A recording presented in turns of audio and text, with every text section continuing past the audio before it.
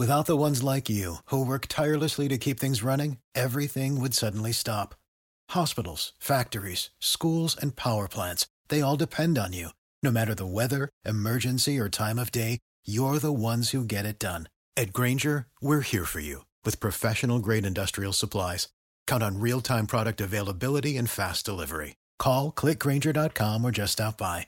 Grainger, for the ones who get it done.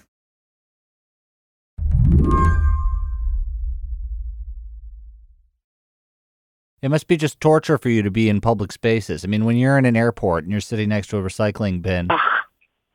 Drives me crazy.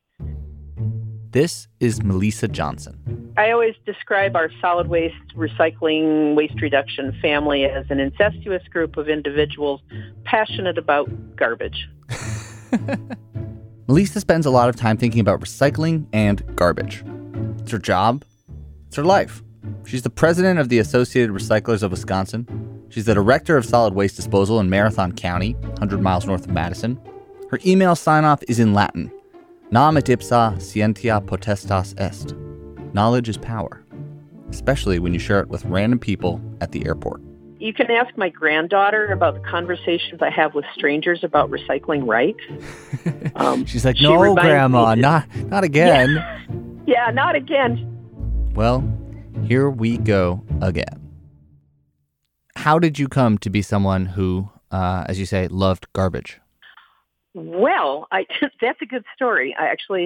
I was waiting to get At the Atlanta airport, Melissa got to talking to two women from Beirut about what she does for a living. When it was my turn, I mentioned that my job is to manage waste materials. And the one woman looked at me and she grabbed my arm and she just pleaded with me. She goes, "We need someone like you to come to Lebanon to help us with our garbage problem." And I looked at her and I said, "Well, surely you have other, more important things in Lebanon to deal with." And she looked at me and she said, "No, you don't realize. That affects people's lives every day." She goes, "Yours is a noble profession." That must have been so gratifying. It was. It really was. Melissa's been in the recycling industry for more than a decade, on board with what until recently looked like a national environmental success story. Americans were recycling more than ever by 2015. But in 2017, something happened. China announced that it would severely limit the amount of paper and plastic that it bought from the rest of the world. That policy was called National Sword, and it upended the American recycling system as we knew it. When China announced the National Sword policy, what was the reaction at your office? Horror. Horror? Because for years, China used American waste paper to build things like boxes. They used old Coke bottles to manufacture polyester shirts. Because labor was cheap, they didn't much care about the quality of the recycling. And because they didn't care, American recyclers didn't care either. The stuff we sent over was increasingly full of trash. I had a presentation with a group of seniors at a senior living facility last week. And, oh my gosh, they wanted to recycle everything. And I had to tell them that even though those things look like they're recyclable, they are not for the bin. Take your plastic bags to a location where you can drop them off. And from there, they can be reused or sent off for recycling, but they don't go in the bin. China was tired of doing the sorting that you, me, and the seniors of central Wisconsin were not. So in March of 2018, they shut the door. American recyclers were caught flat-footed. Cardboard piled up in Seattle and wound up in a landfill. Philadelphia sent its recycling to the incinerator. Dozens of cities stopped collecting, full stop. But Melissa says, our problem with recycling goes back way before National Sword. We don't think about our garbage. We hide our landfills away. We hide our recycling facilities away because people don't want to be connected with their garbage. And when you do that, when you magically pick it up at the curb and it goes away, the little garbage elves or the little recycling elves take it away and everybody's happy. Well, you created a disconnect with the producers of the garbage and what happens after that. What happens after that is the journey we're going on today. It'll take us from your sidewalk to the international trash market, to Beijing, to the Indus River Valley, and back home again. I'm Henry Grabar, jumping into the host seat for the day, and this is What Next? Stay with us.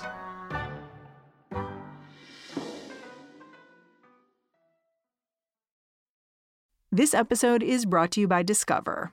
When it comes to your finances, Discover wants you to know they are the credit card that is always there for you. With 24/7 U.S.-based live customer service, everyone has the option to talk to a real person anytime, day or night. Yep, that means no more waiting for, quote, normal business hours just to get a hold of someone. We are talking real service from real people whenever you need it. Get the customer service you deserve with Discover. Limitations apply. See terms at discover.com/creditcard. China didn't always buy our recycling.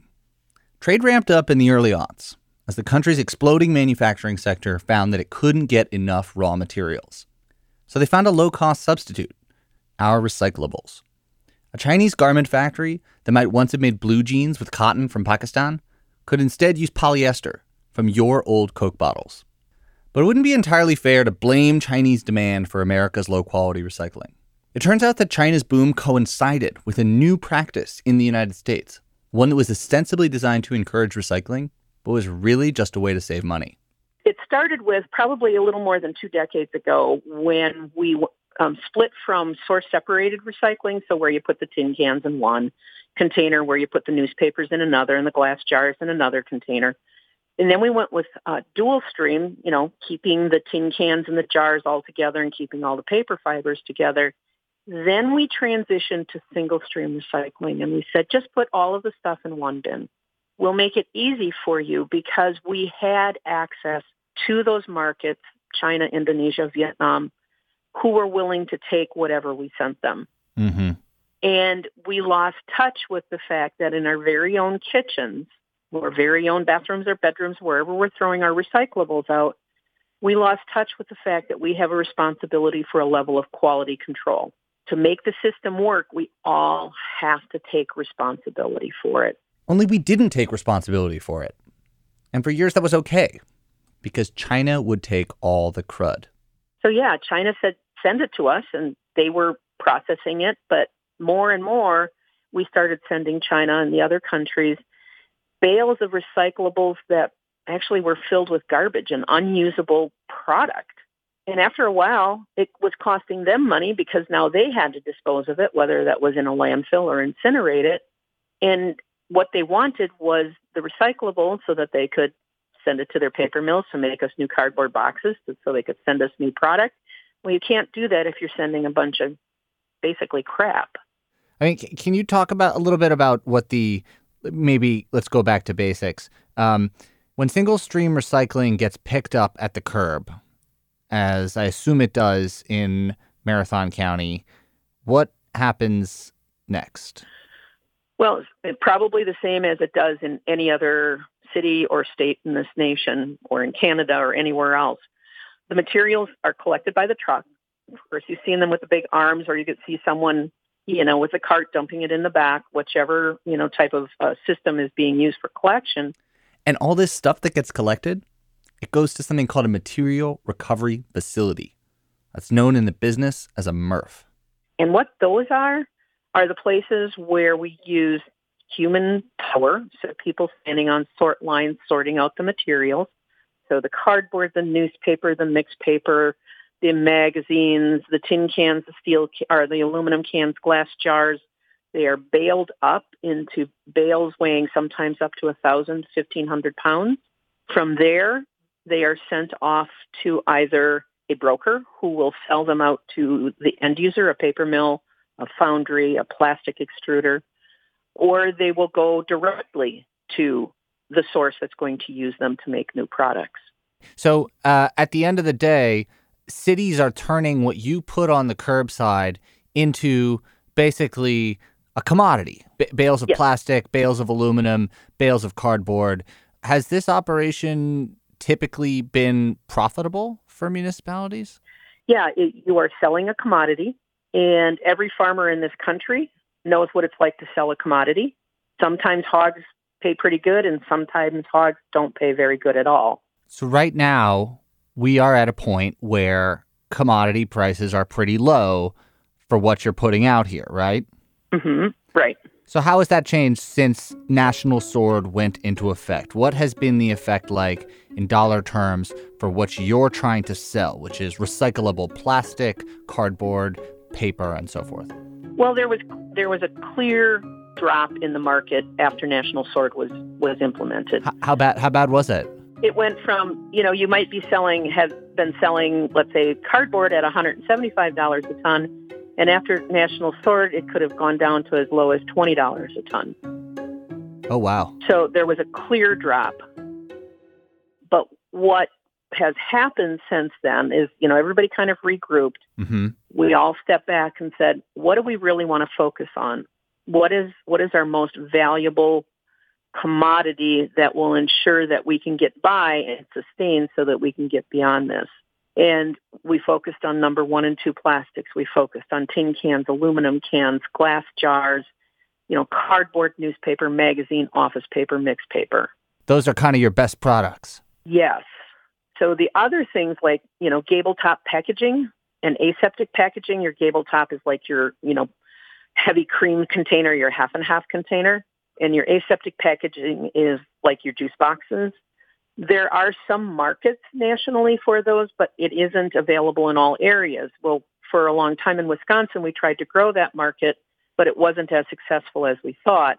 So we backed away from some of those things that were a little more challenging and basically got back to the basics. Have you seen prices rebound for some of these goods that you're trying to unload? Obviously, after National Sword came, there was this huge drop. You were saying things went down 80%, 90% drop in the value of what you were selling. Has that changed since then?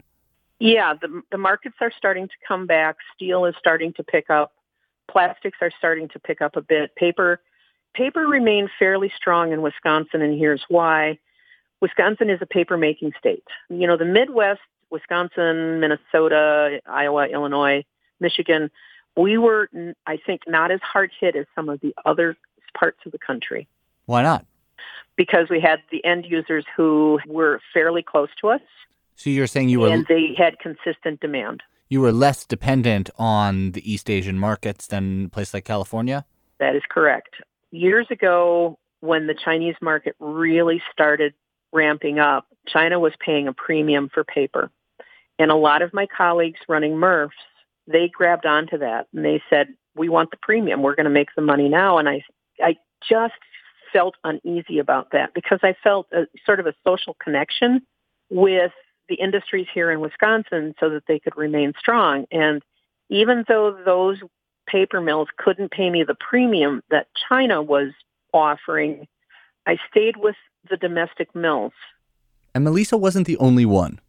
Despite all the hubbub about China, all the stories about the end of recycling, most of our recycling has stayed right here in the USA the whole time.